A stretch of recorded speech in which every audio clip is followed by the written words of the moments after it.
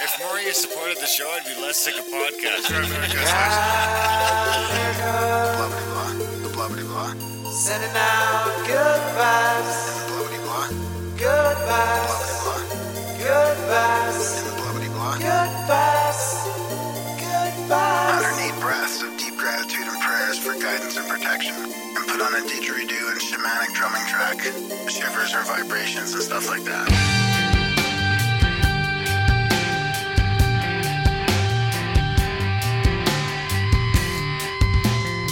America.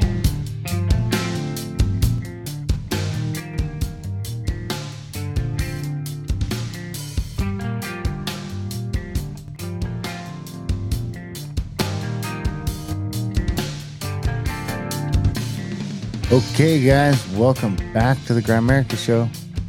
Coming at you this week with John Kirwin, the Conspiracy Theorist Survival Guide, or something like that. Yeah, that's exactly what it is. Yeah. Yeah. So John came out of the blue. I think he found us and emailed me, and we had him on the show, and it was fantastic. I mean, it really was. I mean, he's really well spoken on all of it, and we had a great chat for a little over an hour. We're gonna have him back on the Outlawed show so we can get a little more risque.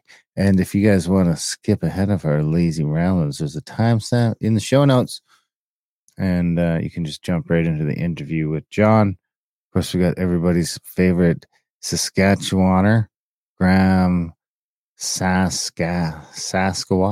Remember I spelled that wrong on the shirt way back when? Saskatchewan. That was like some premonition of you moving to Saskatchewan. Yeah, it's weird. How's it feel to be not an Albertan? It's pretty weird, actually. Yeah, I bet. You even have a weird number. Yeah, it's okay. I don't know. You'll settle in. Yeah, it's hard to settle. It's getting hard to settle in right now. So. Well, hopefully it gets better. Of course, we come back to Alberta soon. Yep. Few weeks. The big contact at the chalet. It's going to be an event. The grizzly bears are fucking popping off right now. I hope it keeps up. I mean, there's a real chance that we could drive down with the people down Highway 40 and they could be watching grizzly bear chase fucking bighorn sheep around. Wow, that would be interesting. Happen a lot on how there's been like 3-4 videos of grizzly bears chasing bighorn sheep around. Wow, really? That would be incredible. So did they take him away to their hibernation? Did they hibernate with them, or do they just load up now? No, they just load up. They just load up. They don't That's a good time to shoot a bear because they're loaded up on tons of fat. And the fat, to get the bear fat. The bear grease is popular in the chats right now for some strange reason. But load up on that bear fat. I mean, I was reading today that said that there's grizzly bears roaming around some towns in BC. Wow. I mean, well, don't forget we saw bears with Kevin driving on that exact road. I mean, we were videotaping all these bears. Were they brown bears? Miles went out this year. We seen 2 black bear cubs and 2 grizzly bear cubs. I can see bears. I wouldn't say half the time, but 25% of the time, if I want to go see some bears, we'll find some bears. Wow. Yeah. Usually, honestly, dude, just on that Highway 40. Yeah. But then you can also go down that back way down. I don't even know what number it is, but we might see some fucking angry grizzly bears. So that'll be fun. Yeah. So that's we are going to get a beautiful drive through the Rockies there for that, right? Oh yeah, we'll go through Banff National Park. Maybe if people want, we could pop them in at some point into Lake Moraine. Maybe on the way back, we'll have to see because it does get dark early around there. I mean, the time changes the week before. So, we pick if we leave the airport at 2, it'll definitely be dark almost by the time we're going through Banff, 3-4 o'clock. If we go straight to the venue, then it'll be kind of light the whole way. And with the time change, right? But I mean, that being said, till 5, probably 5:30, because it's still December 21st, the shortest day, so it's still like a 3-hour drive, though. What? How long? 3 hours. Yeah, just ish. So we'll head straight there. I think have dinner, all that kind of stuff, and then the next day, I mean, it's only an hour and a half. If enough people want to go check out Banff, we'll go check out Banff. There's so much scenery, Canadian Rocky scenery, and the hot springs to check out. You know, we're gonna keep the schedule pretty light so we can go do that kind of stuff. You guys want to go do a hike, go do this, go do that. We can do all that kind of stuff, and it's gonna be a time we're gonna have. So I'm hoping. Tell me if you think this is a little over the top, but I was thinking, we'll cut a bunch of. I'm gonna I'll bring the head from the elk and have it out front of the cabin while we eat it over the weekend. Is that over the top, or is that a nice touch? Oh, I don't know. It feels a bit over the top for me. I mean, you're gonna bring the head. Is it a skeleton? Huge antlers? No, fucking. It'll be cold. I'll just I'm only going the week before. Head? Yeah, I don't know. That's weird. That's too Viking for me, man. That's just. You're always talking about wanting to be a Viking, and I know, but Viking for you.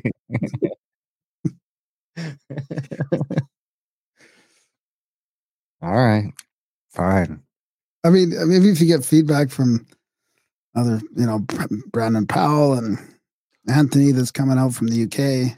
Well, I mean, how many people do you have after the elk hunt? So no, I know, but you don't even have the elk killed yet. You're planning on killing the elk. Well, I have plenty stashed away, but I'm gonna kill him. If I kill one there, I figure that's the one to use, right? Why not? It'll be the one I just, bingo, bango, cut some fucking steaks off that bitch, and away we go. Yeah. I was thinking about killing a cow just for the dude, I got the moose steaks back. They're so good. It was a young cow, like a 2-year-old cow. Oh, I could tell. Right, I killed her and I was slapping her ass when Miles was there. I was like, "Ooh, she's gonna be tender." Sure enough, you can tell. You just see the whole thing jiggling, and there's no fat on the thing, right? That's just the meat. Is that soft? Is the moose cow? Yeah, you get an old bull and give it a slap, it'd be like fucking hitting the fridge. Even them elk. There's no jiggle in those elk we got, right? But that cow, soft meat's just tender. So good. But that's my shit. I'm going to bring an elk. I'm going to kill an elk, especially for the thing. I actually might go out with Brandon Powell. Well, I'm going to go out with Anthony. Shout out to Anthony. He's loving the show. He's sending me pictures of pheasants. Fucking faggot. Those are beautiful pictures of the UK he was sending. Yeah, but it's all because of his pheasants. Because I haven't been able to tie into a pheasant yet this year. You can hear the bell, like church bells in the distance. Is that the one? Yeah. Before he gets here, I'll have killed some pheasants. For sure. I hope it's 3 weeks. It's 2 weeks. He gets here on the 1st, so it's 2 weeks.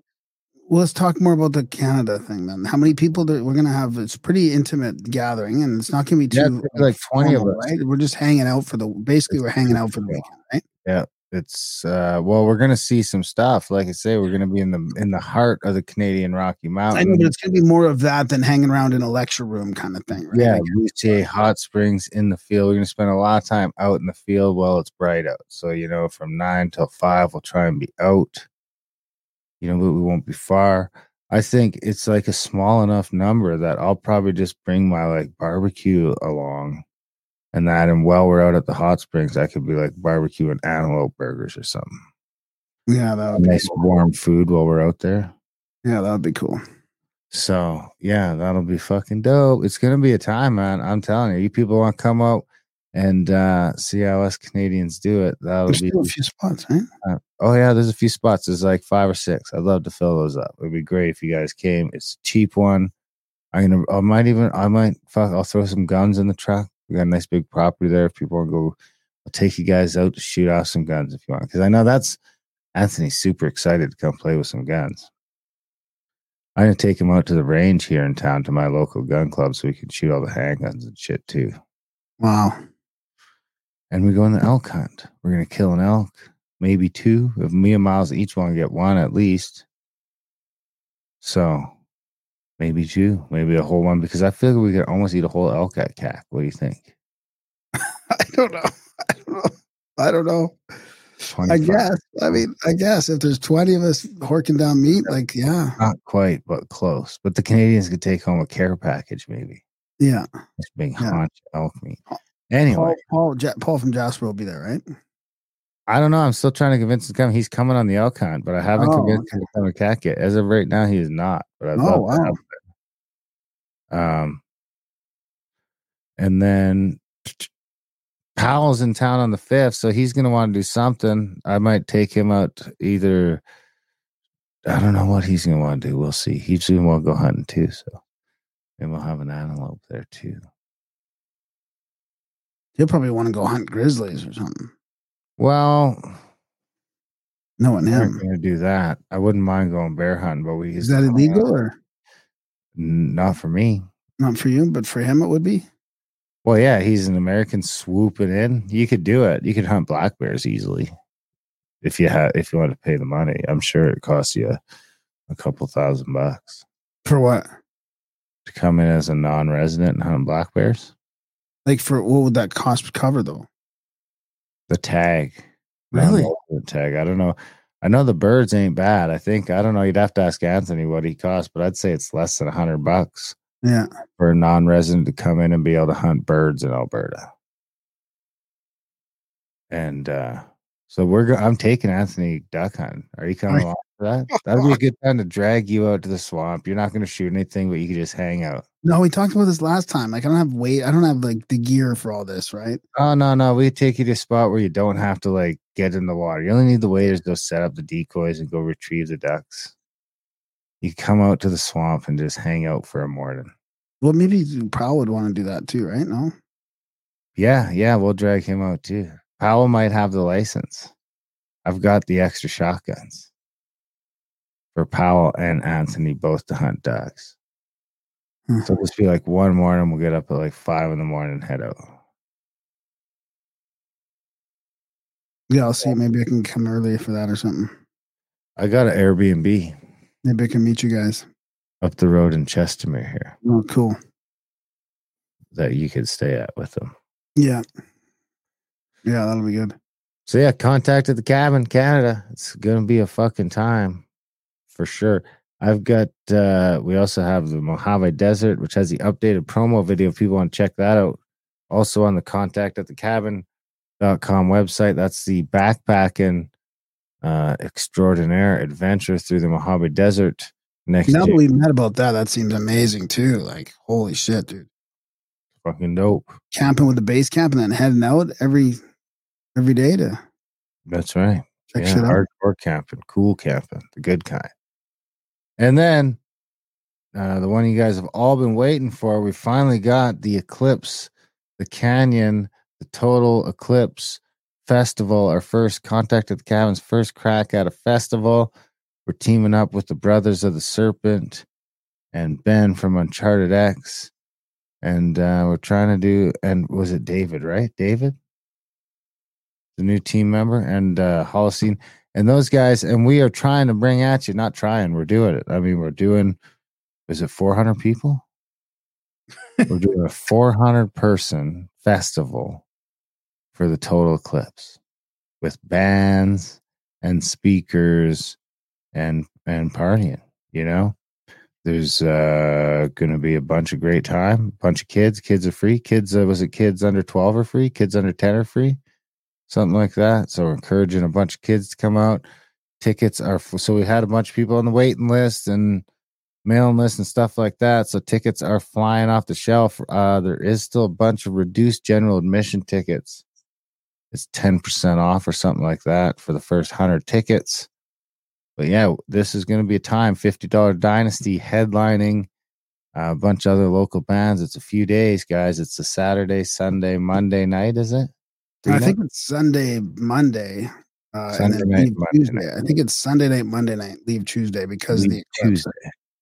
So you don't get caught up in the traffic. Yeah. Right at the heart. We're like, what? In the path of totality. In the path of totality. So we're going to be there on that Monday morning, April 8th, the last total eclipse for 100 years almost in North America, if I'm not mistaken. That's it's the last one in your lifetime, if you're listening, probably.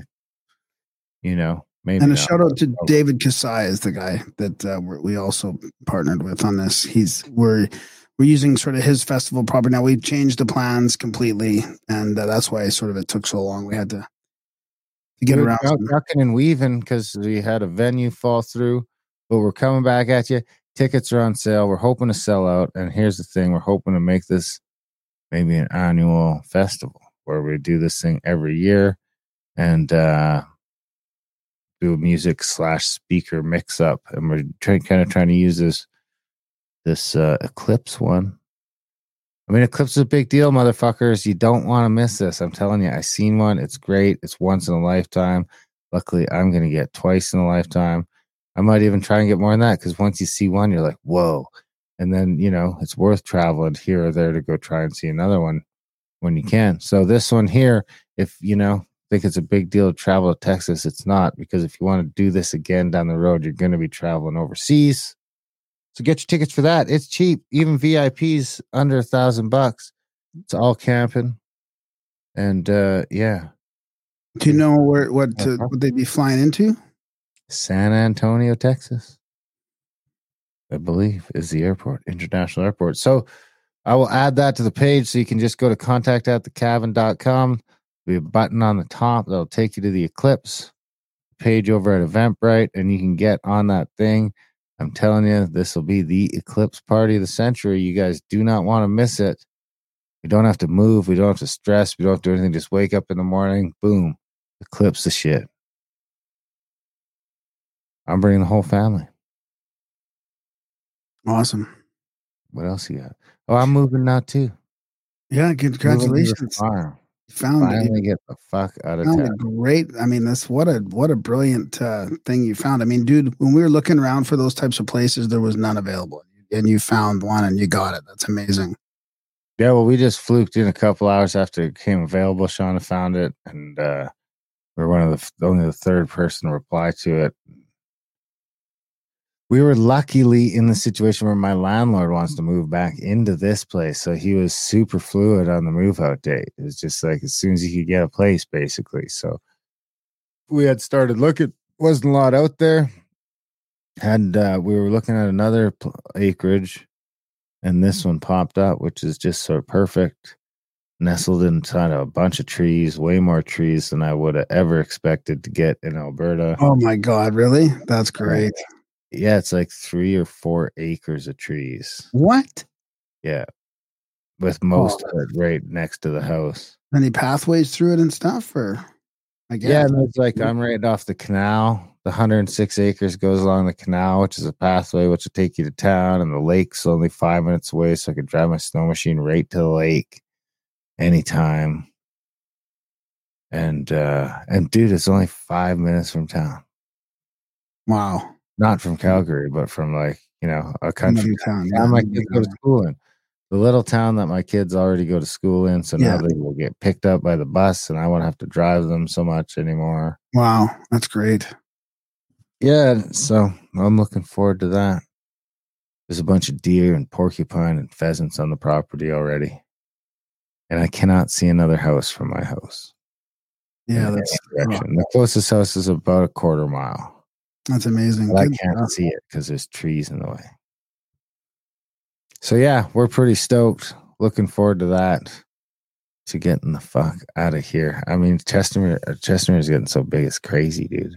Oh yeah, we just started plowing that spot north of the 17 now, next to your tire shop. Yeah, they're just flat, and that's all turning into houses now. Yeah.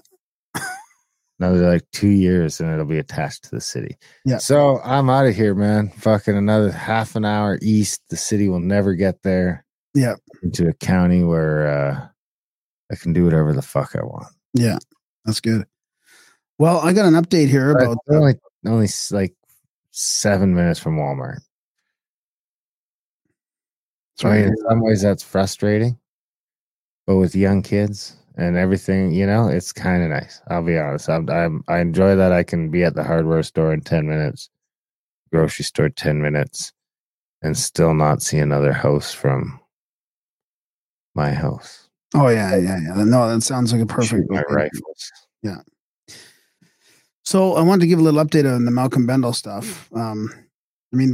This upcoming weekend, we're going to have a great episode dropping with George Howard on audio and stuff. It's already on Substack. And half of it's on Rumble, etc.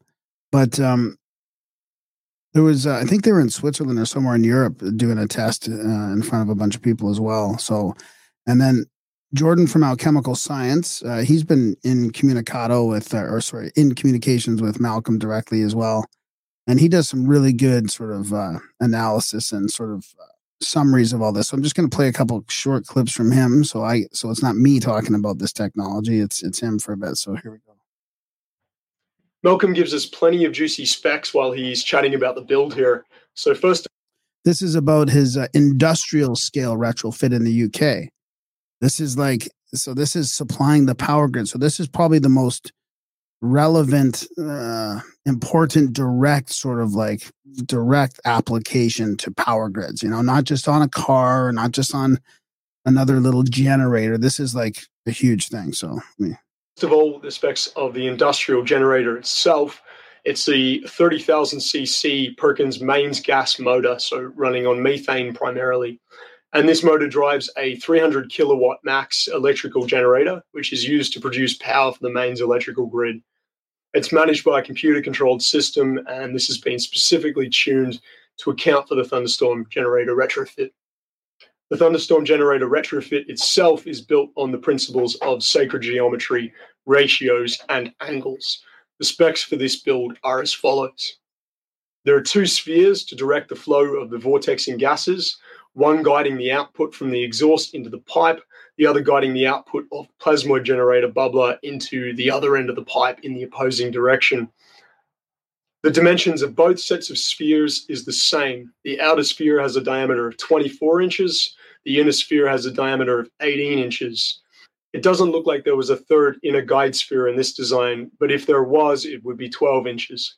The ratio is the most important factor here. It must always be 4:3:2 for that topic more. I'm skipping it ahead here. Next, we can find the water consumption of the unit is about 5 liters per week. It's not exactly consumption, though, as most of this water ends up in the water trap, which is between the bubbler and the generator on this build. It just means the water needs to be returned or replaced into the initial chamber at a rate of around 5 liters per week, with a small negligible amount lost. There is very little actual consumption of the water. The water is more just a catalyst fluid for the MSART plasmoids to be born in, and then some of the gases from the water are used and taken in by the plasmoids after the cavitation bubbles collapse. But this is apparently fairly negligible in terms of actual water volume lost in the reactions. So they had 3 separate gas analyzers hooked up to the retrofit exhaust during these trials, and we can see the most significant results recorded here. As per all of the previous trials, they're getting an astounding reduction in carbon dioxide, carbon monoxide, and hydrocarbons, and a high increase in oxygen. We can see the results are actually a little better when the generator was tested under load. So I'm going to move forward a little bit further here, just to skip ahead so I don't play the whole thing. So to quickly sum up what's going on here again, the hot exhaust gases are being introduced into the large outer sphere at an angle so that it's guided to spin around the sphere and into the pipe in a counterclockwise spiral. On the other end of the generator, the cold water gases and plasmoids are introduced into the inner sphere from the bubbler chamber, where they are guided to take a clockwise spiral around the sphere and into the other end of the pipe. Remember that the cold clockwise vortex is occurring inside the inner 18-inch sphere and 4-inch pipe, while the hot counterclockwise vortex is occurring inside the outer 24-inch sphere and the outer 6-inch pipe. So the two streams don't actually physically touch. They are separated by a layer of steel pipe. Despite this, there is an electromagnetic aspect to a thunderstorm, and this is what Malcolm is utilizing here. At some point in the pipe, the two vortexes meet and an event horizon occurs. We can call this the plane of inertia, where the counter-opposing electromagnetic force of the two vortexes cancel each other out, and there is no motion, the eye of the hurricane. This is where the reaction occurs.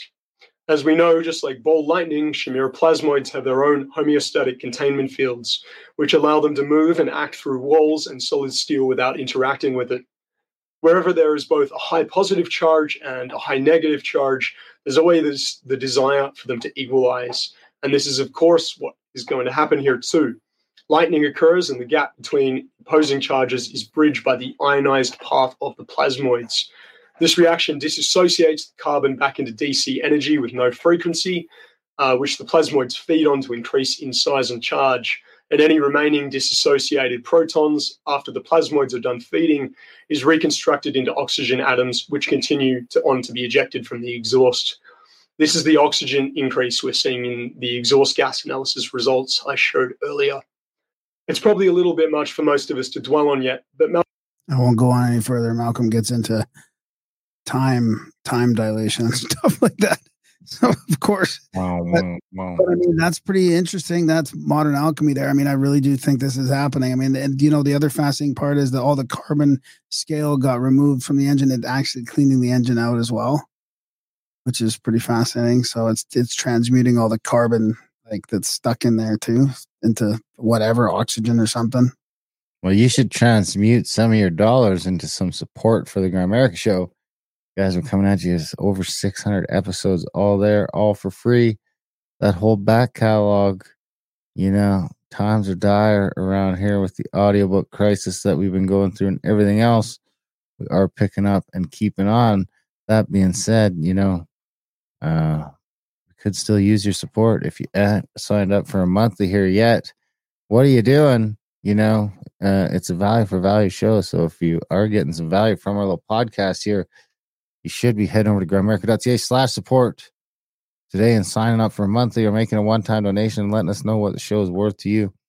I mean, people have been loving the Outlawed news roundups we've been doing over at Grimerica Outlawed. If you guys want to check that out, over at grimericaoutlawed.ca, or you could just search Grimerica Outlawed in your podcast player and it'll come right up. And then we do a bunch of audiobooks. We just published the Robertson panel and the other one you did. Those are both on the podcast already. Oh, right on.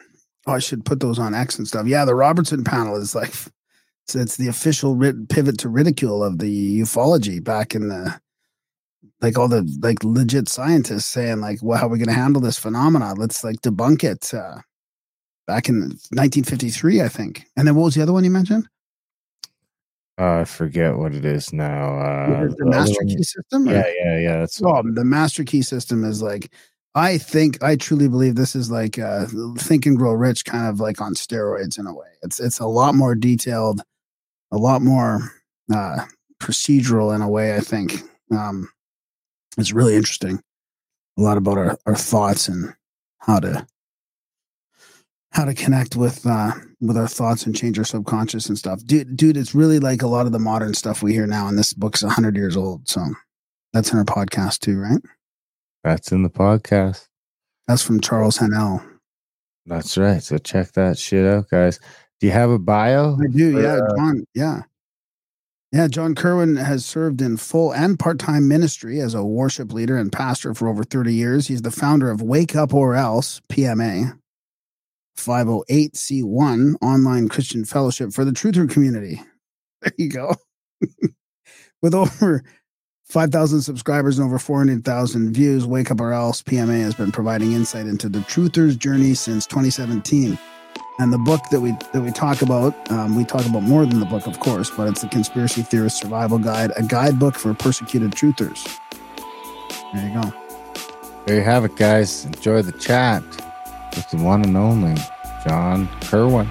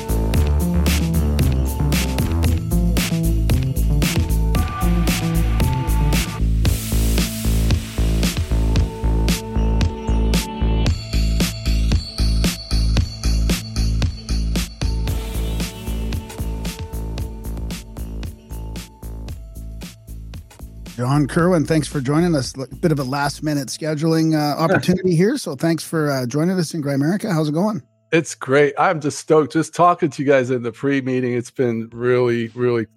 I know we're going to have a great conversation today. This is going to be awesome. Yeah. This will be good because we do approach a lot of different topics. We like to keep it varied, actually. Like, to be honest with you, we've had to sort of push back on some topics lately that are a bit too repetitive because we want to keep it sort of all over, right? A little bit because I guess our listener base is interested in many things, like we are. Mm-hmm. So you're you're going down a lot of rabbit holes. You've got this book, The Conspiracy Theorist Survival Guide, a guidebook for persecuted truthers. Yeah.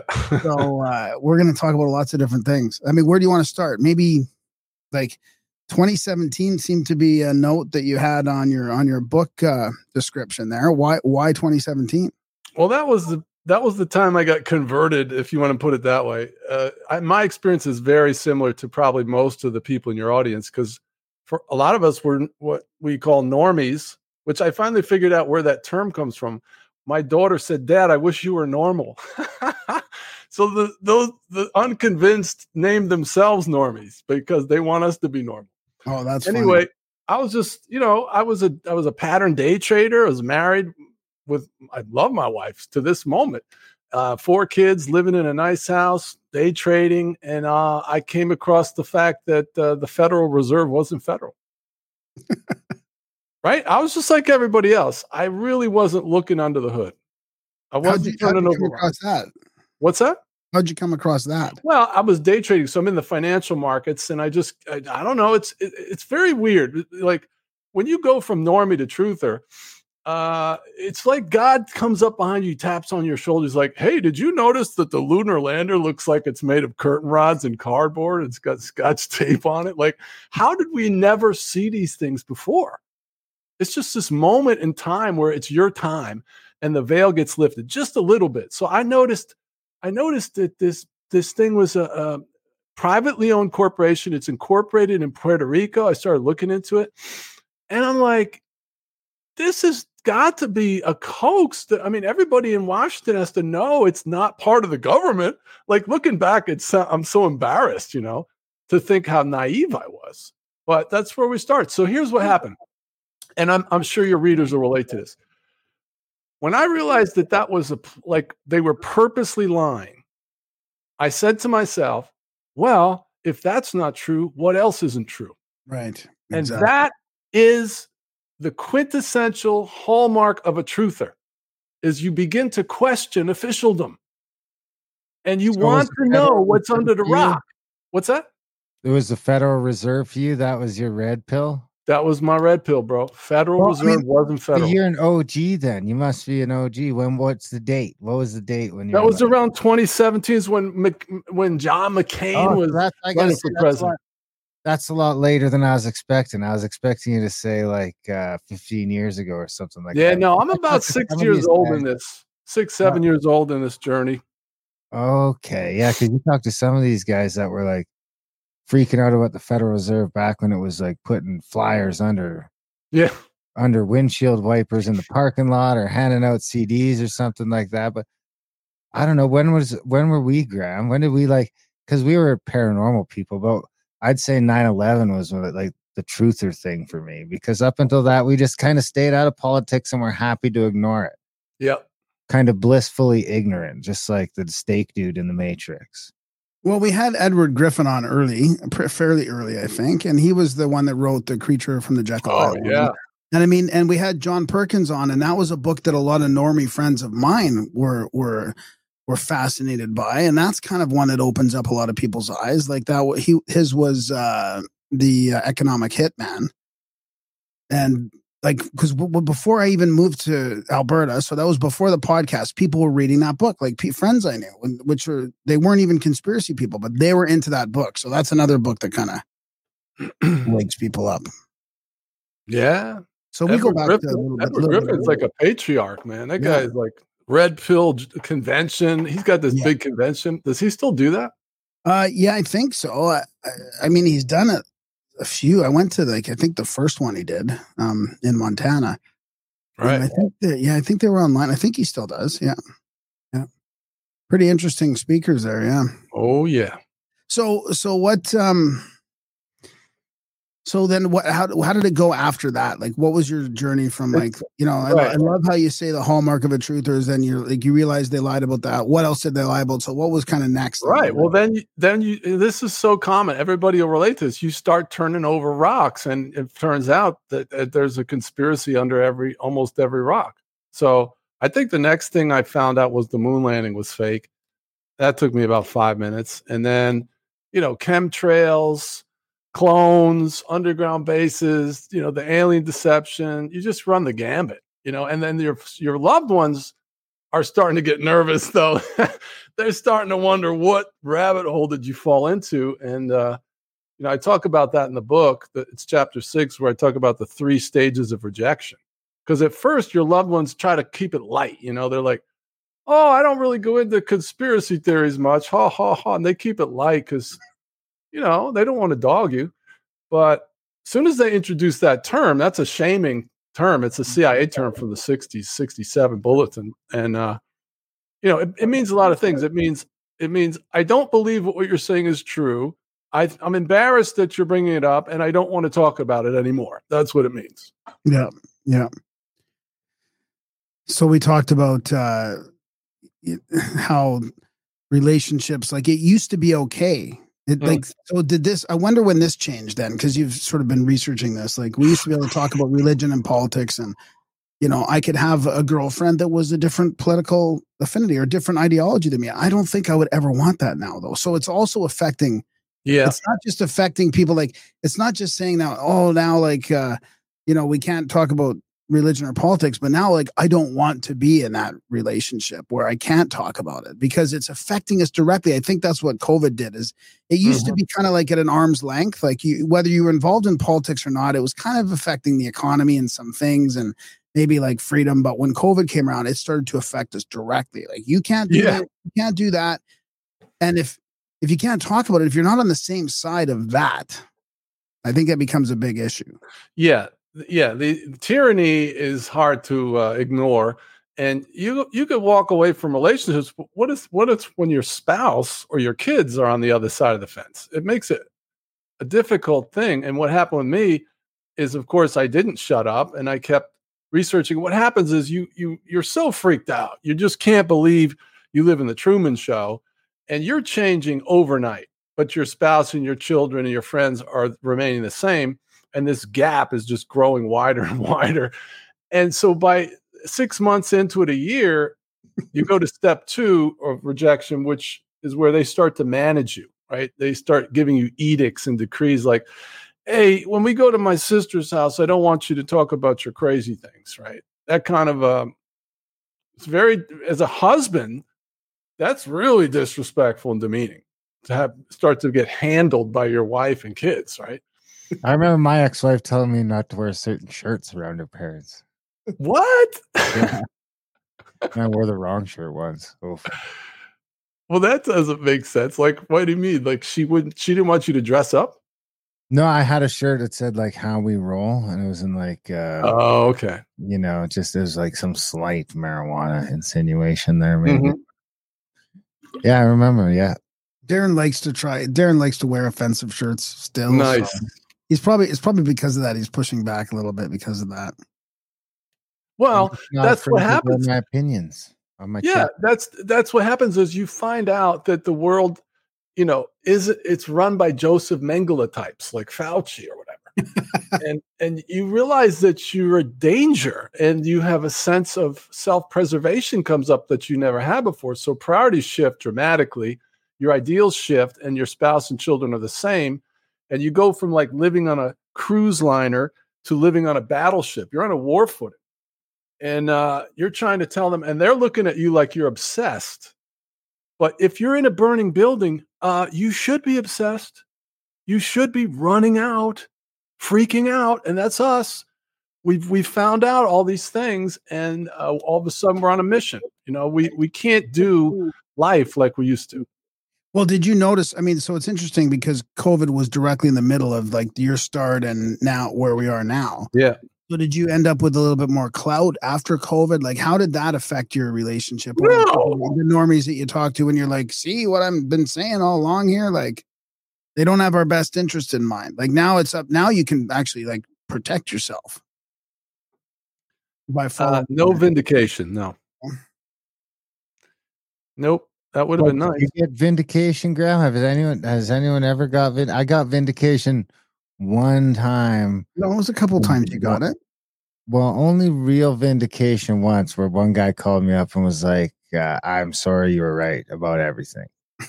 And unfortunately, that was someone that got, allegedly A big heart from from all the mRNA. Anyway, because he was directly afflicted by something that I told him he shouldn't take. Yep. And that's not how I wanted to get it, but I can't think of it. I mean, there's been some offhanded stuff. There's definitely some people that are coming around. Yeah. But there's very few people that come around and are like willing to say you were right. It's like it's just not talked about at the best case scenario. But I mean, it does seem like a lot of people are coming around to this is weird. Stuff's weird. They're not quite all in yet, but they're like, exactly. Don't you think they're just? You could see them like just dabbling into entry level stuff that I'm. Wait till you get to the bottom of that one, buddy. You should Google Ruby Ridge or all these things, Gulf of Tonkin, all these things they've never heard of. It's like no doubt. Get on another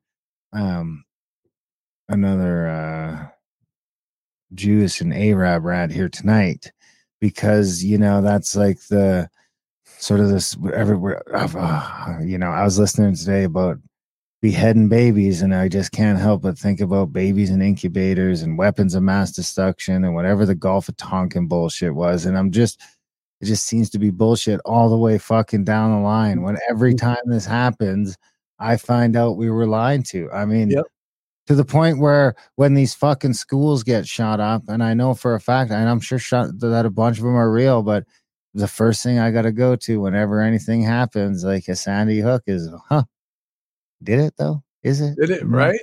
Because I can't trust any of the fucking information chain all the way down. It's like, we don't know where we're at. We don't know where the fuck we're at, but we know that they lied to us to get us into the last half a dozen wars. So, but maybe this one time, because it's like, if they lied about the last half a dozen, then we could probably dig even deeper and find out that even more of them are bullshit. It's all fucking bullshit. But I think that's an important point and I don't know if you addressed this in your book or not. I didn't get a chance to read it, but is because we need some discernment too. We can't jump on every meme that goes the other way or every sort of narrative that goes against the mainstream either. So for me, for example, I'm trying to get in the habit of just sitting with stuff for a few days or until the air clears, whether it's about the Maui stuff and the DEW weapons, or whether it's about the babies coming up in this one. Like, I'm just really trying to stay completely kind of neutral for a while until everything settles down. I mean, is that something? Because it doesn't help to have everybody running in the other direction either with false, because it's so easy to fake the info now. Yes. Against us. The other side just has to put out a little meme about Buddy in his Freemason suit or something, and everybody's saying it's a psyop. Yep. That's a big problem. I noticed that in the truther community, that there's I believe it's trying to co-opt the truther movement by introducing what I call everyone's a shill narrative. Yeah. Because everyone is not a shill. You guys aren't shills, but you're being persecuted by censorship, right? They're coming after the podcasters. They're coming after my YouTube channel. When I first posted, the first 2 videos I ever posted got 150,000 views each.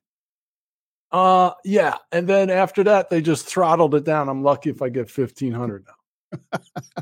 So we're being censored, but I'm not a shill. So all the way up the food chain, of course, the higher you go up, the more rarefied air it is. And those people, if they're not bribed or blackmailed, like the Democrat Republican narrative is they're both the same guild. There's two wings of the same bird. Same thing with the white hat, black hat narrative. The white hats are all Freemasons too. We just might not end up going into total tyranny, in our lifetime if the white hats come into power, right? But there's still the same guild. But was JFK a shill because they assassinated him? How about Reagan? They shot him. So I think what's more likely than everybody's a shill is there's factions within the deep state. You got the Russian mob, you got the China deep state, you've got the white dragons, the Asian guys, you got the P3 Masons, you've got the Rockefeller, Bush, Obama, Clinton dynasty, and they're all vying for control. Some of them have more anti-human agendas than other ones. They're like, no, we don't want to kill everybody off. You're not, So I think that makes more sense for what we're seeing. I like that. Yeah, I like that a lot. And I like that you named a lot of those. Now, what about more of a spiritual enclave, or like, what about a more of a hidden sort of spiritual one? I've been thinking lately that I feel like it's been, there's these masters and adepts that sort of run around in secret over the hundreds and thousands of years learning, basically superpowers. If you meditate in a cave long enough, you might learn to do some stuff. And if you're not with the light, I mean, what about sort of groups that are like hidden like that are sort of causing more of a spiritual war? Right. Like who's really minding the store, right? Yeah, exactly. I feel like some of those guys you mentioned are sort of like the foot soldier types more so, Right. You go all the way up the food chain. Oh, here it is.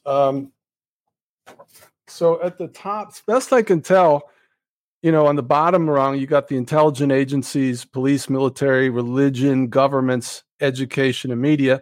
And then the corporations are really running the governments through the special interests. Then the IMF above that, then the central banks, the Bank of International Settlements, the Bilderberg Group is an operation control network. And then the UN, Chatham House, the Royal Institute of Internal Affairs. Above that is the Freemason lodges and the secret societies.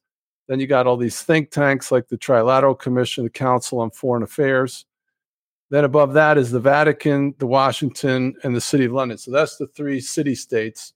One is for religion, one is for banking, military, right? Washington's military, City of London is banking. And then you got the Committee of 300, the Council of 13, and at the very top, as far as I can tell, you got the pin yard.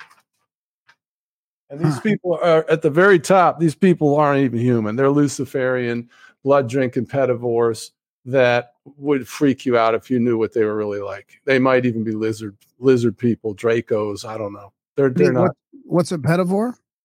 Well, a carnivore is somebody that eats meat, and a pedophile is somebody that diddles with little kids, and in their case, they rape and torture them, and then they eat them. Oh, I see. So it's just that. Yeah, it's like, okay, I see. Pedivore. Yeah, that's their nectar is adrenochrome. Yeah. Adrenochrome is the nectar. Yeah. So it does get spiritual at the top. Mm-hmm. Yeah, these people are deeply religious. And they are running a very ancient program that was shown to us in the book of Revelation and Daniel thousands of years ago. And if it ain't playing out, bro, I don't know what book you're reading, because that thing is nailing it. I mean, can so much detail. What's that? Can you give us some examples? Well, sure. Not even outside of an example, just sort of like a whole rundown of how that works. A few examples would be great, but then and also like how we got here and where we're going based on that would be cool too. If you know Absolutely.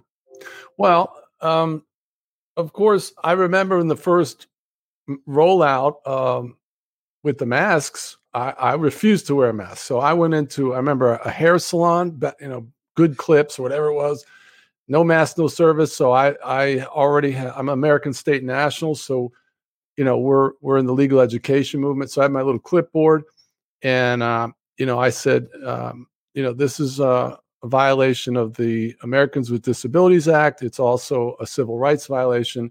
And I'm sorry, but I'm going to have to insist that I get a haircut without a mask. And she refused. She got the manager and the cops came.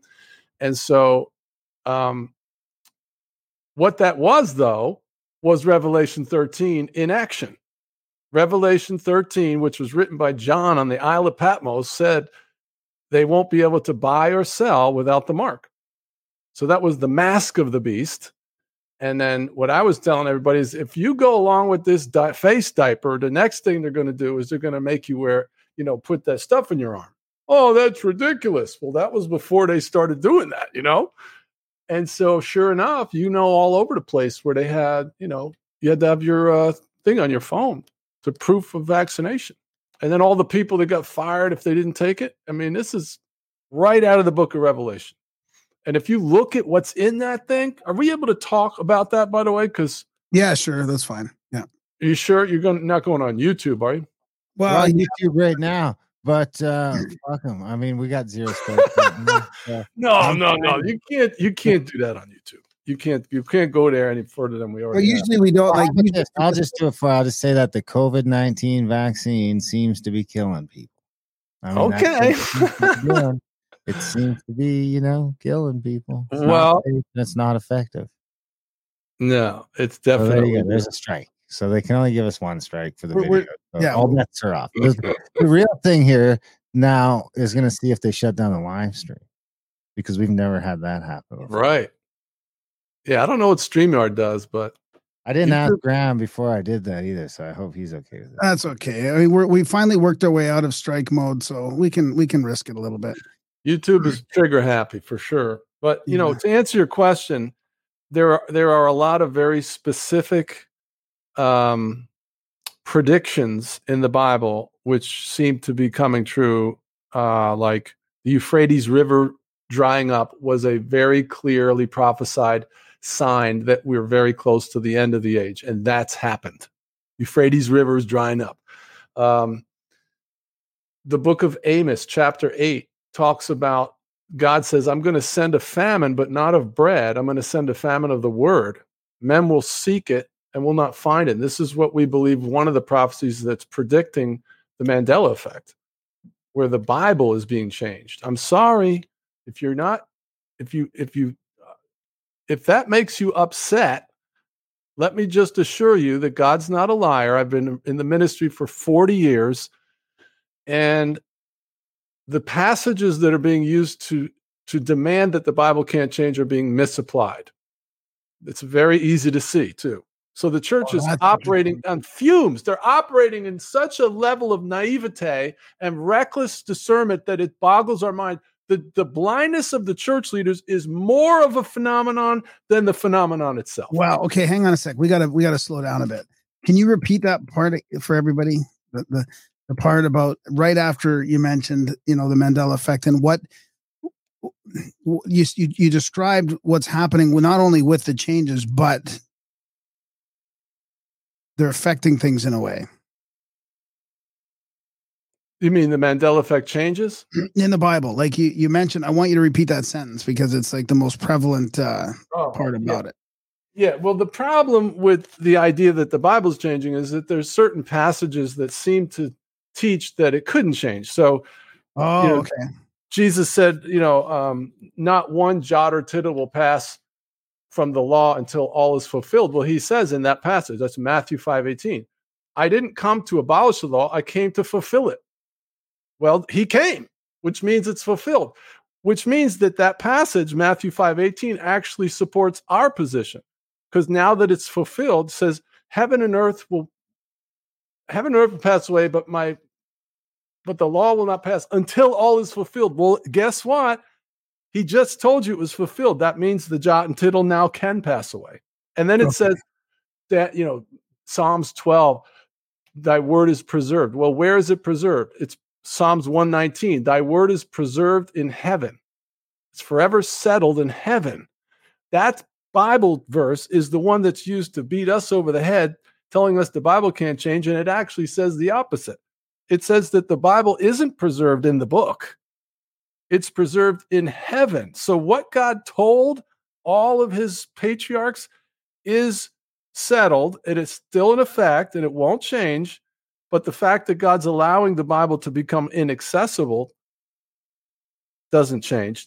the fact what he said is going to happen. But those Bible verses aren't promises that the Bible won't change. It's just the promise that God's word won't change. Right. They're not the same. The scripture and the word do not mean the same thing. So the passages that are being used to try to tell us that the scriptures won't change are actually saying the word won't change, and they're not the same. Okay. And then is there anything special about that? Like, have you analyzed the scriptures that are changing? Is there any trends or any kind of like weird meaning with those changes, or are they just insignificant changes? Oh no, they're very significant. And there are a lot of passages that are wildly unfamiliar. Like, let's do a couple fill in the blanks ones. Judge not, blank ye be judged. Everybody knows that one. Judge not. Lest ye? Yeah, say the whole thing. Judge not. Judge not, lest ye be judged. Thank you. And for 40 years. I shouldn't even know that. 40 years of being in the streets of New York for 10 years in full-time ministry and another 20 years in lay ministry, everybody, saint and sinner alike, knows that passage. Well, guess what? It's never existed. It never existed in written scripture? It doesn't exist in any translation of the Bible, and especially the King James. What it says in the King James is, judge not that ye be not judged. Okay. That's a great example. Is there another one? We'll play. Yep. I'll give you another one. It's really familiar. We'll see if Darren can fill in the next one. All right. So this is all, but I probably know the fake ones. So no, you'll get this one. This one's a simple one too. This is Job, and his wife's haranguing him, and he's like, the wife's like, curse God and die. And he's like, should we not receive good and evil from the Lord? He says, the Lord blanks and the Lord blanks away. God's giving. The Lord giveth and the Lord taketh away. Thank you. Field goal. Jordan fades back. Swish. Okay, here's what my problem is with the idea that the Bible can't change. I can go in and do, not with just you guys, I can do this with pastors. I've done it with 30 of them.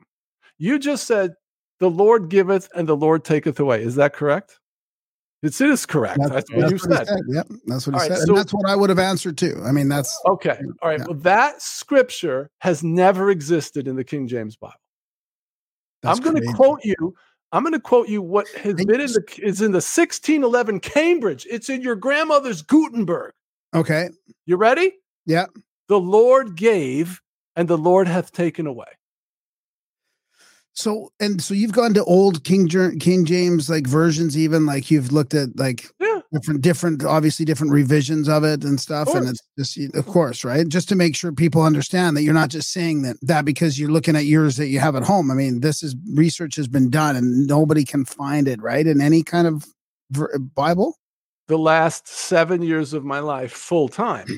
I just did an interview. I could ask you about one then, because there's one that that a lot of the the manifesting and that sort of the Napoleon Hill stuff comes from that. To those that have, more shall be given. Now I'm paraphrasing here because I'm not a Bible guy. I'm an Indian. I'm just a simple Indian. But it's to those who haveth, more shall be given, and to those who don't, everything should be taken, or something like that. All right. Yeah, you got it right. So is that one right, or what's the original of that? I don't know. I'd have to look it up and see if it's changed, because there's so many that are changing. There is a lot that are changing. Like, you're coming across this more and more.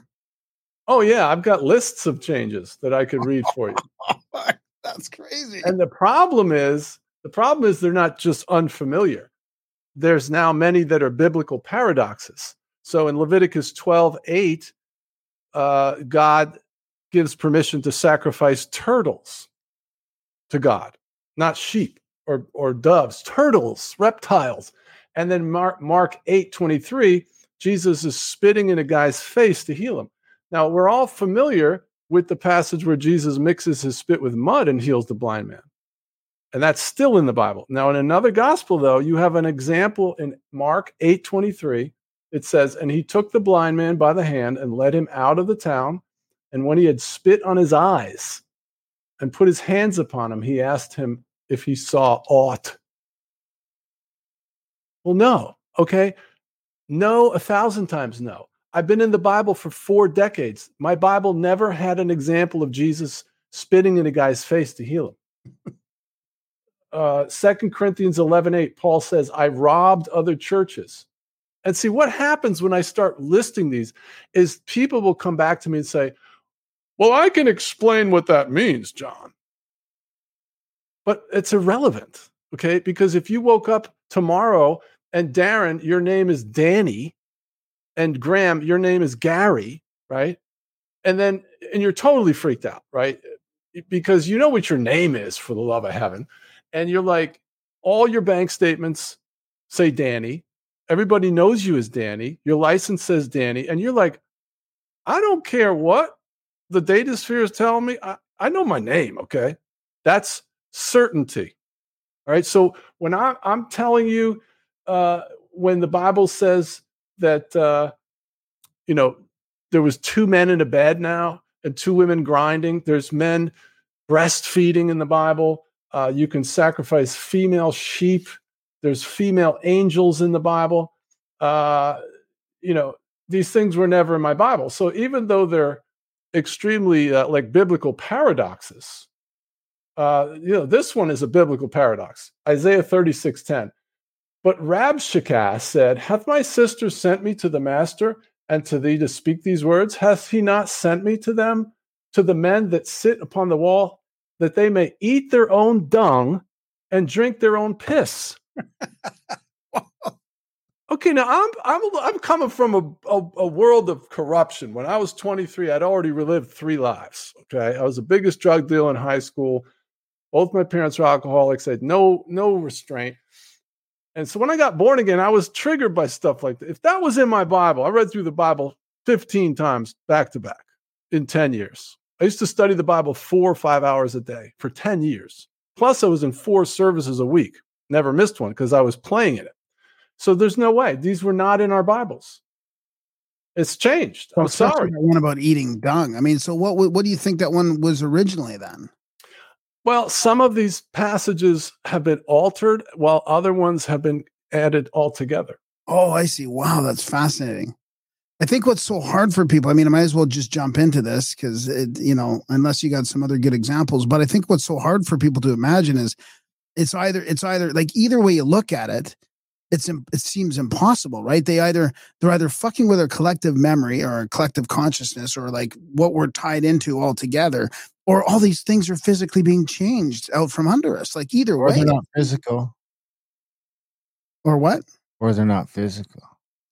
You know what I mean, though. There's a Bible in your drawer. There's a Bible in your drawer that doesn't. That gets back to the thing we talk about from like episode 5, where it's all just nothing. The table's nothing. It's all 99.9% nothing. So what do you really got to change? But this makes Berenstain Bears seem fucking kind of right, silly, because I was, I just assume it's my own ignorance on Berenstain Bears. I'm just an idiot, I smoke a lot of weed. I had a party phase. I just misremember the Berenstain Bears. I should ask Mom about that. Mom, are you listening? What do you remember? Because now it's Berenstain Bears, but this Bible stuff has a lot more serious implications, which it doesn't. No doubt. That's changing things in the real time. Now, I might have disrailed the question there. What was the question? My question was how it physically happens. Like it's either way. It's it's simulation. I think. Well, that's a mind bender because the real world. This is the above, this is the above, not the below. So they're just making an edit. They're just making an edit in the program, and then it translates to all the physical. Well, there's also the fucking. So I go back and forth on this because. I think that the court of public opinion is important for a lot of reasons. They're not just tricking us to steal our money. It goes deeper than that. They need to manipulate a certain amount of us because I think you can control reality. I mean, I think that I have directly affected my reality, not in just the normal ways either, right? Obviously, you do this, you do that, you're going to affect your reality. If you shave, you're going to not have a beard. But, I also think you can manifest and visualize and picture. And I've got some real evidence where I've done that in my life. Yeah. And I think you can do that en masse. You can do that. You can actually control the direction, because I can't manifest Graham to go bald. You know, I mean, that seems to happen on its own, but I'm not manifesting it. And I don't think Graham could manifest me to go bald. And I can't manifest myself to fly, because that I've got this bubble that I can influence. So, you know, maybe it's like a sphere. I can influence this sphere. I can influence my income and the different things I can put into the world and the different things I can bring into my sphere. But I can't go flying, because that would, you know, involve all of your spheres would have to agree that I'm flying. And I think when they get on the TV and all this stuff, they can get all these spheres, all of our individual spheres, or at least enough of them to fucking change reality in the direction that they want it to change. And I don't just mean starting their war. They're doing all that too. But I mean actually maybe fundamentally changing reality, doing some of the things that you're talking about. Oh, two-slit experiment. Two-slit experiment backs up everything you just said. And for those who might not be aware of it, you probably all your subscribers are aware of what the two-slit experiment was. It was a peer-reviewed study where they shot particles of protons through two slits, and then there was a photocell on the backside that would light up when the protons would hit. So it would create two lines as the protons go through the two slits. Well, they flicked on a camera, and suddenly the photocell was displaying what would be a wave pattern, where you have like two pebbles in a pond would have cancellation. So it got like 6 or 7 lines. They turned off the camera and it went back to 2 lines. They turned on the camera and went back to 7 lines. So simple human awareness or consciousness at the quantum level changed how the construct was functioning. So everything that Darren just said is confirmed, that our consciousness interacts with the construct. So somehow the bad guys have figured out how to essentially do alchemy like that on a planetary scale. Yeah, and changing the Bibles makes sense, because that's how they've been doing it up until now. I mean, up until now, they didn't have TV, Hollywood, Netflix. Mm-hmm. They didn't have all these things, but they had this fucking book. Yeah. I mean, before that, it seems to me that the Bible, the coming of Christ, all that, because, you know, you read these old accounts of when England is coming up, and it's very clearly coming up in the ruins of something. But the one thing that is happening is this word of God is starting to spread all around the world, this very specific Bible that seems to be this very, you know, the early attempt to get everyone in the world thinking the same way, with the same thing, the same that, so that they can maybe push this thing in the same direction. And I mean, you see them going to these different places and forcibly doing it to the indigenous communities there, because it seems to be that important. Now, we're told today that it's because they were just trying to heal these healthy savages or blah, blah, blah. And maybe it was that, you know, but it could also be that the people at the fucking top knew exactly what they were doing. We need to get their fucking influence pointed in our direction before I don't know, the Muslims, the this, the that, whatever other, because I think the same thing where you got these different sects at the top trying to control things. I just think they're trying to do it on an extremely metaphysical level. That's why there's a fight for Hollywood versus this versus that, where you still have these Joe Rogans and these Russell Bands that seem to be okay, even though they're saying things that are completely counter to the narrative that would seem to make no sense for those guys, but it makes sense for some other motherfuckers who are trying to do their thing. Mm-hmm. No doubt. I don't know. I'm gonna let Graham jump in on that. Well, geez, I don't know how to follow that one up. I mean, I did have something to say about it. Well, you know, okay, so it seems like to me, it seems like they want to make sure that we don't have our own power. They want to take away our personal human power, but that's kind of an in some ways that might be anti-church or anti-Christian. But I mean, I feel like that's been happening in the last couple hundred years at least. But maybe it goes back further to when Darren's talking about it, that they, you know, well, it would make sense on why they need to change it now, because everything's sort of advanced to the next level now. That old shit don't work no more, and they probably, I don't know, maybe they can't change it too fast. You know, maybe people are already noticing. Is that like, Is that an evidence of them trying to make changes too quickly because things are escalating too fast? Whereas up until now, they've been able to. It hasn't been noticed. Yeah, like up until now, you could change the Bible every fucking 10, 20, 30 years, right? Up until the last 100, and probably nobody would ever fucking notice because, I guess people like you would notice. Well, sure. Yeah. Because you would never know 150 years ago, you would never know if the Bible you're reading is the same as dudes up the street. You would never know if his changed. Yeah, the scholastic level among the rank and file was pretty low back in the first Bible was printed in English in 1535. So I don't know what they did before that. Right. So when then was it just like they just tell you what was up and that was it up until then? It was just sort of, the Catholic Church pretty much disseminated out the God stuff and everybody just followed them because it was all in Latin. It's not like and I'm not saying I'm a God guy, man, or at least a higher power guy, or something's going on. I'm not an atheist, but it does just seem like the perfect way to take over the place. For the perfect way for some people who didn't have any power to slowly amass power, integrate into everything everywhere. It doesn't matter if you're a government or a king or a whatever the fucking other people have over there, an emperor, but we can get this fucking into there all the time. And then all of a sudden, the only people who know the word of God are the priests. So you're slowly controlling. Oh, yeah. Yeah, this is an atom bomb. This is the most destabilizing thing that has happened in the church age since Jesus showed up. But I noticed on your YouTube channel, I think you had Cliff High, I think. Back in the day. Yeah. All right. So Cliff, see a lot of people getting back to how is this happening? I followed Cliff. I actually bought his things when he was pointing his spider at the cryptos. Cause he was, I watched him from the beginning. He predicted things like there was going to be a lake in Peru would empty out overnight. That was a prediction. And then like 3 months later, a lake in Peru emptied out overnight. And I watched him do 2 or 3 things like that. So when he pointed his thing at cryptos, I signed up for that thing. But he pointed his thing. For those who don't know, he created this spider to go out on the internet. He's a programmer and a linguist. And he programmed with all these really intense algorithms to listen to what people were talking about. And he believed that, he found out that humans are minorly clairvoyant and they were predicting the future. And the returns were showing these predictions. And then they started happening.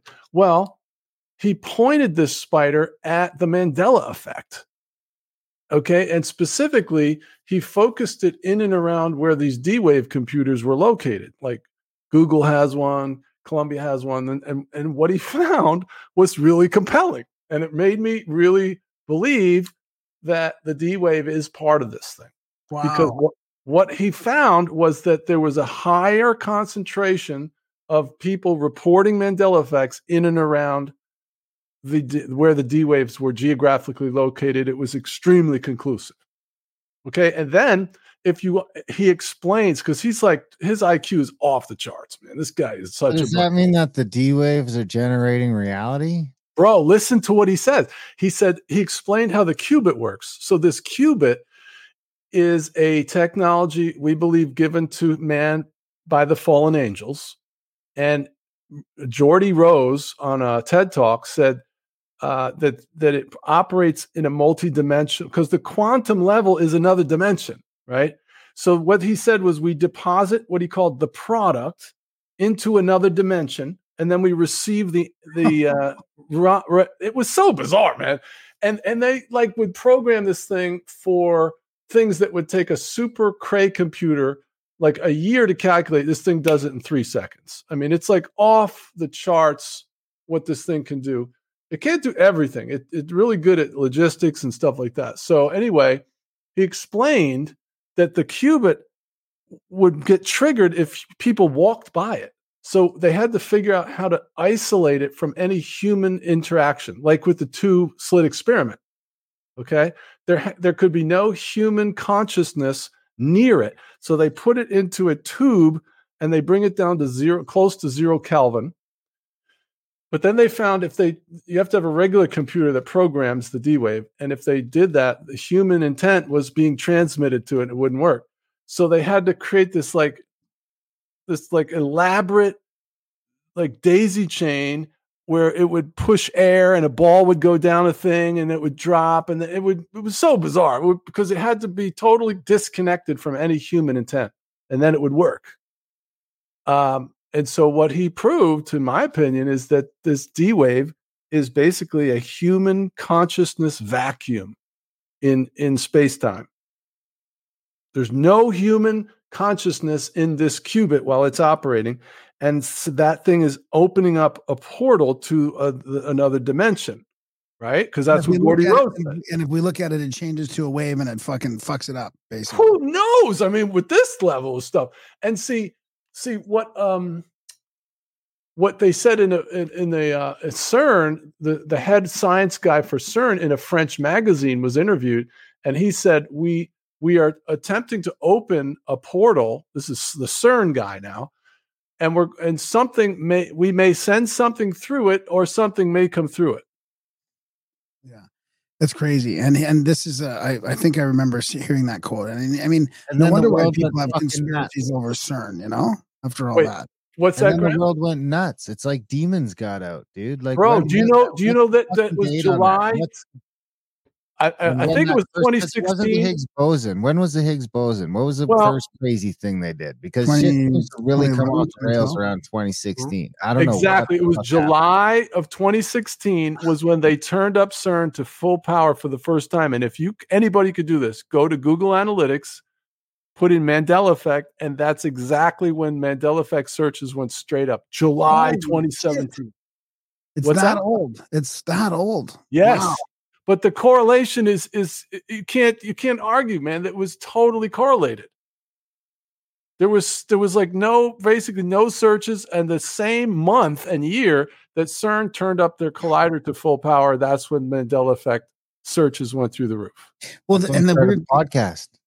That's like the day the podcast started. I mean, no. 2016. You're talking. Oh, I thought you said 2013. No, 2012. 2016. Which is interesting because that's when I think it broke. What? That's when it broke for us. Like that's when the audience split in half. That's when everything culture wars started. Trump and when we got drug into politics, kicking and screaming because we were trying to avoid it, and all of a sudden it seemed to become unavoidable. Mm.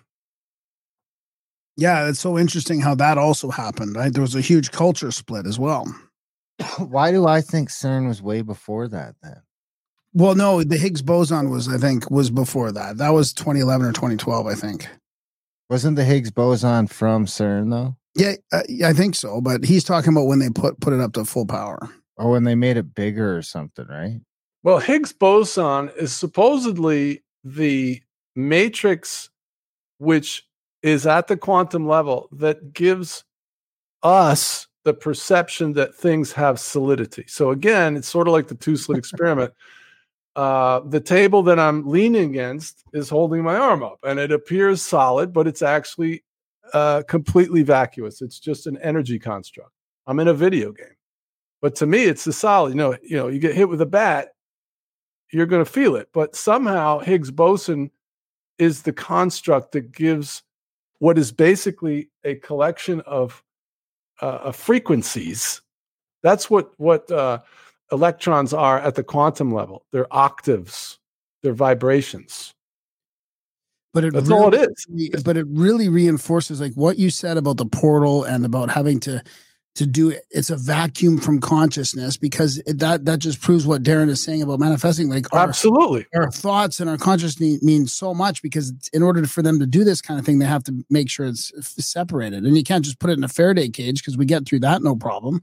Yeah, right. Higgs boson was discovered July 4th, 2012. Yep, fireworks, baby.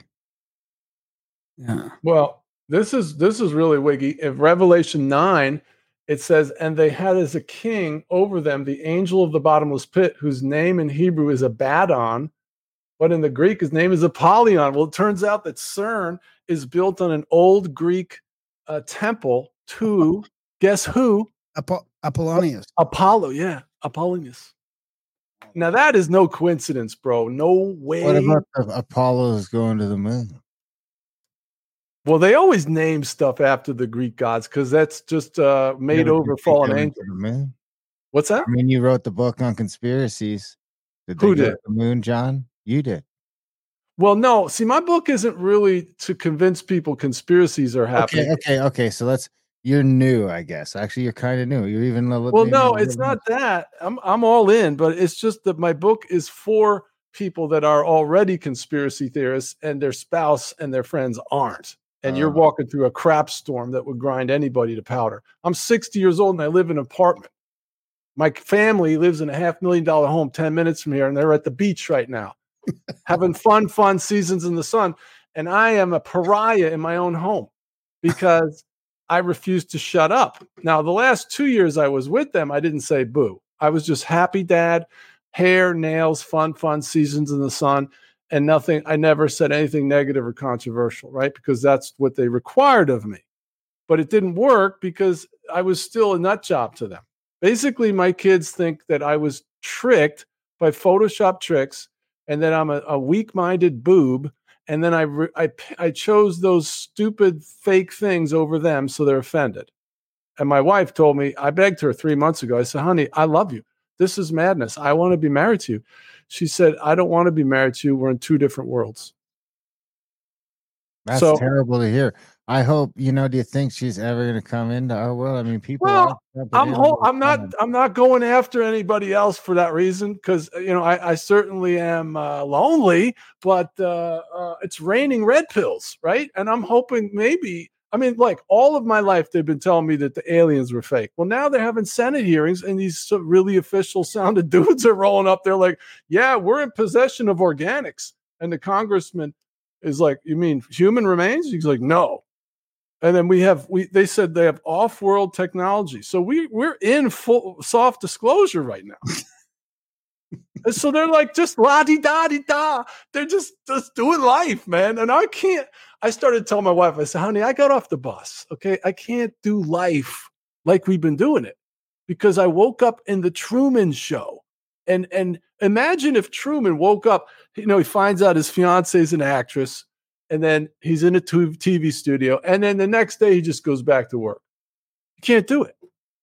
You're screwed. You're totally toast for this world. Is there something different about us and the normies? Like something like deep, something huge? Or is it just a matter of like, maybe it's a random thing. Somebody can get that first little bit that wakes them up. Because what happens, it seems to me like your book is really probably very relevant to this, is that when I know people that they trust me, they listen to me on all these other things, but they won't listen to the facts about this stuff. Nope. So they know they have the ability to see it, so they know it, and they believe me even, but they won't go there. Right. So I don't think they'll ever sort of wake up because they've already had that. They've already been given the opportunity. Bro, you totally nailed it. That was a perfect description of the struggle that we're in. Because what you find is they don't know and they don't want to know, which creates an impasse in the relationship. And so once you escalate, I talked about level 1 and level 2 rejection. Well, level 3, if you persist, is you're given what I call shut up or else orders. This is when you're given an ultimatum. If you talk about crazy things, I can't have a relationship with you. My daughter told me that. My wife told me that. Okay, so what does that mean? That means that I'm basically put into an eternal timeout where I have to remain silent about everything that I believe that's important and true for the rest of my life if I want to be in your life. Well, it's unprecedented. I mean, I wouldn't do that to you. And what never happens is the truther, listen to this, and anybody listen to my voice over this podcast will relate to this. Have you ever gone to your friends, family, and said, if you don't talk to me about these crazy things, I can't have a relationship with you? No, we don't do that. Okay. But they do that to us. We are given the ultimatums. Why? Because of what you're talking about. They're totally freaked out by the fact that their worldview is being challenged and they don't want their happy life interrupted. It's Yeah, pride. I've had people say that to me. Like I've had people say that exact thing. Like I don't want to go there.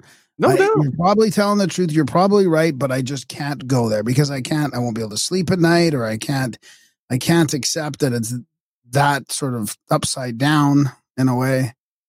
It's cowardice, man. It's just straight up cowardice. I agree. I think so too.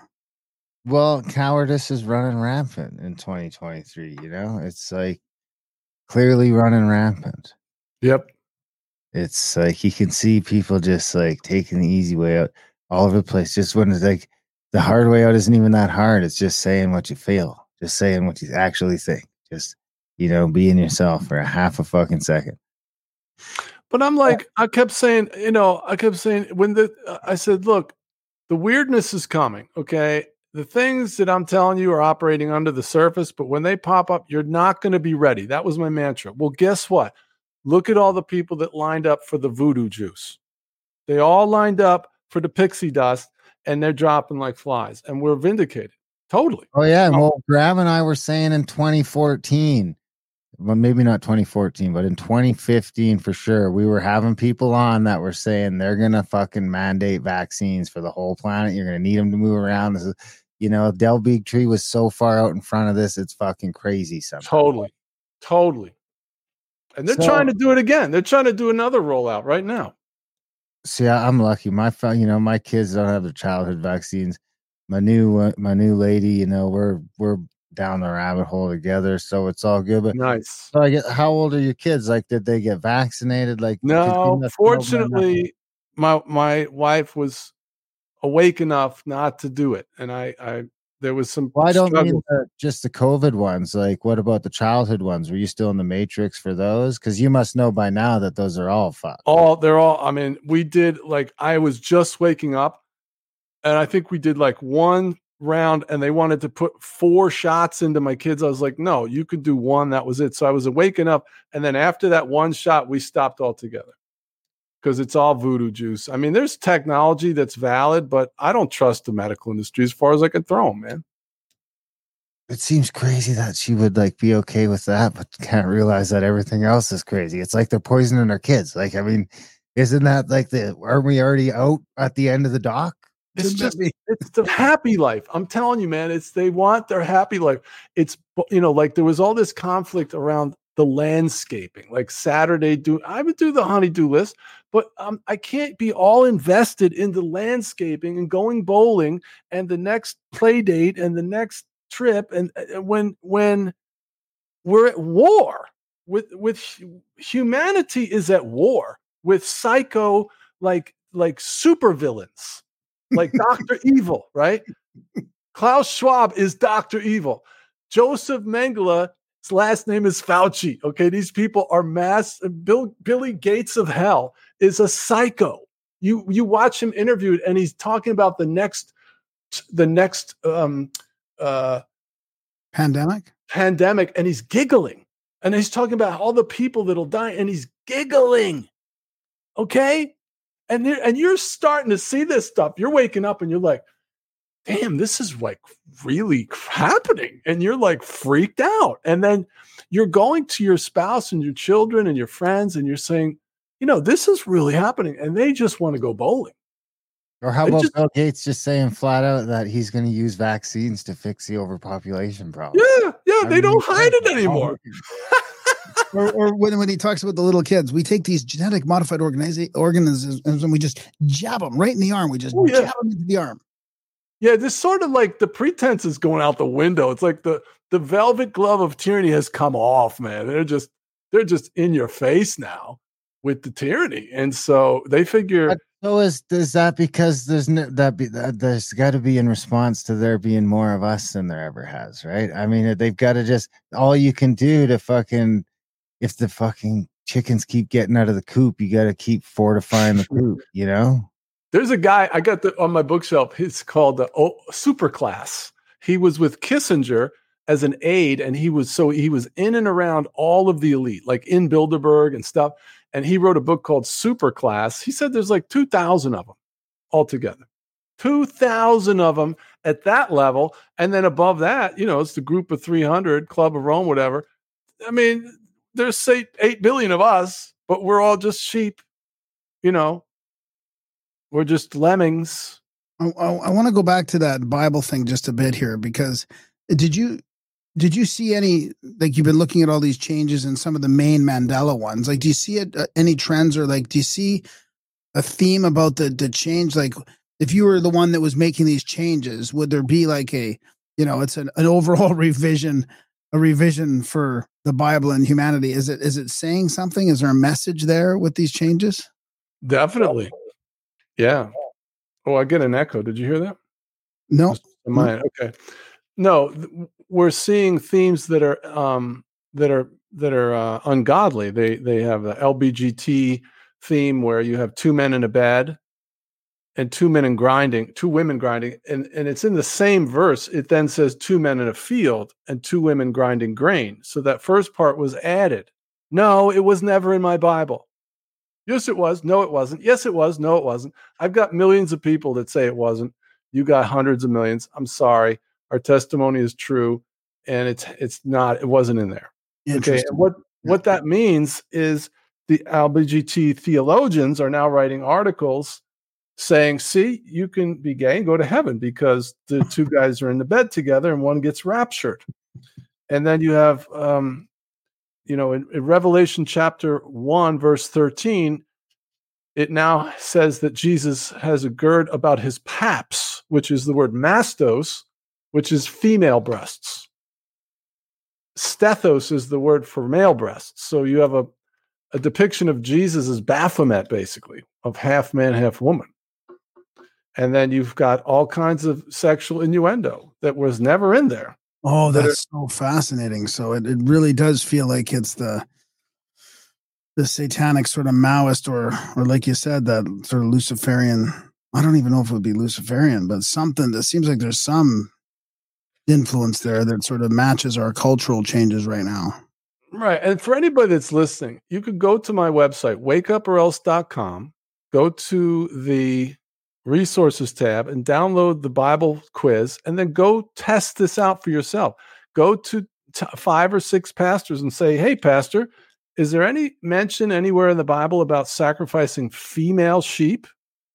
I guarantee you, all of them will say no. That's their memory. No, it doesn't say female sheep. Leviticus 4:32. If he brings a lamb as his sin offering, he shall bring a female without blemish. The Bible is supernaturally changing to fulfill end times prophecy. Your doctrine is wrong. The Bible doesn't teach it can't change. It actually teaches the opposite. Daniel 7:25 says the Antichrist will seek to change times and laws. That word laws is translated in Ezra 7 as the law of God. So it literally says he will seek to change space-time and the Bible, because that word is not calendars, it's time. I was just going to ask you about the Antichrist. Like, yeah. What's your feeling about that, and any other predictions? Wait, let me give you one more thing and before I answer the Antichrist. Ezekiel, who was a patriarch in the Bible, his writings are quoted in Jude. So this guy's no joke, okay? And so in his book, which is canonized in the Ethiopian Bible, chapter 80, verse 2, this is Enoch. He says, in that day, talk about this day, all things on the earth will alter and they will be out of their time. Nailed it. He described the Mandela effect to the bone right there. And then he goes on to say that the moon will be out of its order. And now we're seeing the crescent on the bottom. Have you guys seen that? The moon, I've heard people talking about it. Yeah. Totally. I got pictures of it. I took them myself. The moon crescent is sometimes now showing up as like a bowl on the bottom, which if you go to the NASA website, it doesn't show that. It's on the sides. And then he also said in chapter 80, he says, and the fruits of the earth will be backwards. Go look at what a bunch of bananas looks like. They're growing up. The bananas are all pointing up now. So Enoch totally nailed it. He totally described this event. I'm sorry, there's no female sheep in the Bible. Well, there is, but and then in Luke 18, it says now they're bringing infants to Jesus to touch him. They never brought infants, they brought children so that he could bless them. But now in Luke 18:15, they're bringing infants, Holy babies. shit, bananas are growing up. Yes, they are, bro. They didn't always grow up, did they? Graham, which way do bananas grow on the tree? I don't know. When you look at them, you'll be like, no way. This is getting really We crazy. can look at them right now. Here we go. Oh yeah, bring them up on the screen. Excellent. Hey, these guys. Hey, wait. The guy on your desktop. Those are the guys. The Moais, yeah. Well, they got caps on their heads now. Did you see that? No. Hold on. What? Go look up. Go get a couple pictures of those guys because now they have hats on. That does look weird with the bananas. Yeah, they are growing up. Yeah, that is very strange. Not all of them have hats, but a bunch of them do. See if you can get a bigger. Click to images maybe and see. I don't know. Yeah, click on images. Watch. You'll see in a second. You'll find them. There they are. Look, right there, right there. See those hats? Right, just up and to the left. Yeah, that one. Those are hats, bro. Oh, look, this one has a hat too. Yup. I wonder if they're all gonna have hats soon. It's totally happening. The banana thing is gnarly. I mean, I'm interested to hear what the audience thinks about this. Did bananas always grow up? Do you guys think bananas grow up? Let us know what you think. I gotta say, this has been fantastic, John. This is one of the best chats we've had a while. You know, we have another podcast that isn't on YouTube and stuff that gets a lot. We have a second half for members only where we can get super controversial and call things. Sweet. That sounds like a blast. Yeah, I think after the way this has gone, we will have to get you back on that. I mean, an hour has flown by. I feel like we could do another couple hours, no problem. No problem. But tell us, where can people find you? Can they follow you on any social media? Yes. What's the website? Where can they get the book? Yep. You can go to wakeuporelse.com and just click on get the book, or you can get it on Amazon. That's where it is. It's called the Conspiracy Theorist Survival Guide. And I have an audio version now too. So it's on Audible and iTunes and on Amazon, so you can listen to it. And I'm on YouTube at Wake Up or Else, basically doing a biblical analysis of the Mandela effect. And we do live streams, and I post content because this is definitely happening, and the church is totally 99% of the entire body of Christ either doesn't know it's happening or refuses to accept it, even when we show them all the evidence. Wow, that's fascinating. Yeah, man, this has been fantastic. We'll have to get you on our other shows called Grimerica. It's called Grimerica Outlawed, and it's not. Yeah, it's we go to all the other platforms that we don't get canceled from and all that. This one's usually a little bit less or more tame, but so yeah, we'll have to get you on that one. This has been fantastic. Great, guys. Yeah, I knew this was going to be a great talk. Thanks for having me. I appreciate it. Yeah. No yeah, problem. everyone who's watching live is loving it. So we'll have to do this again for sure. John, I hope things spin around for you and your family. Find some red pills. We'll try and throw some extra ones out there in the hopes that people like this stumble upon them. I mean, I'm blessed that, my kids don't believe any of that shit, and neither does my missus. And, neither does my mom or my sister. I was really insulated. Even Graham, Graham had to deal with it with my buddies. It just didn't come into my life at all. But, there's people out there that, like yourself, that are dealing with real repercussions. So my heart goes out to you. I hope they find some red pills and find their way home. But in the meantime, we'll have to do this again. John, you have yourself a wonderful evening. Got it. Appreciate it, guys. Thanks, buddy. See ya. All right. Take care. And that was a chat with John Kirwin. What'd you think, buddy? I mean, man, I never heard of John, but this was fantastic. Yeah. Oh, yeah. That was great. Yeah. Yeah. I'm going to have to listen to his book now. I think this will be one of the first times, I think I've not read the book prior and had to read it after, But yeah, he thinks the moon landing's fake. He mentioned that at the very beginning. So I wanted to. Oh yeah, I forgot to circle back to that. Okay, yeah. I think there's no way, man. There's no way they got off the moon the first time without a bunch of people dying. I don't think it's fucking crazy. Yeah, big thanks to John for coming on the show. Big thanks to you guys for listening. Even bigger thanks if you're some of the few out there that choose to support our work over at grimerica.ca/support. Sign up for a monthly, make a one-time donation if you can, when you can. Contact at the cabin for the trips. We got a great trip coming up in Vermeer, Canada. You don't need vaccines to get in right now, so now's the time. Adultbrain.ca for the audiobooks. Grimerica Outlawed, as we talked about earlier in the episode for the other show. Spamgram, gram@grimerica.com. Other than that, we love you guys. Thanks for listening. And we will see you next week. Somehow I built a rocket ship out of the stuff dreams are made and popsicle sticks. Please look at my rocket ship schematics. Tell me you can fly to the moon. Tell me I'm not a lunatic.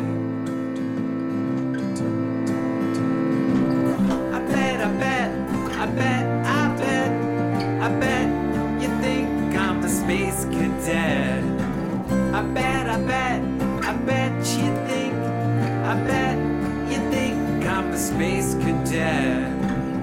No regret, I do not fret, 'cause I am a space cadet. In my hands I have a gas can and matchsticks. Yes, Earth is my home, but I need a vacation from all the sadness, the chaos, and dramatics. I'll let you do the countdown, 3, 2, 1, no hesitation.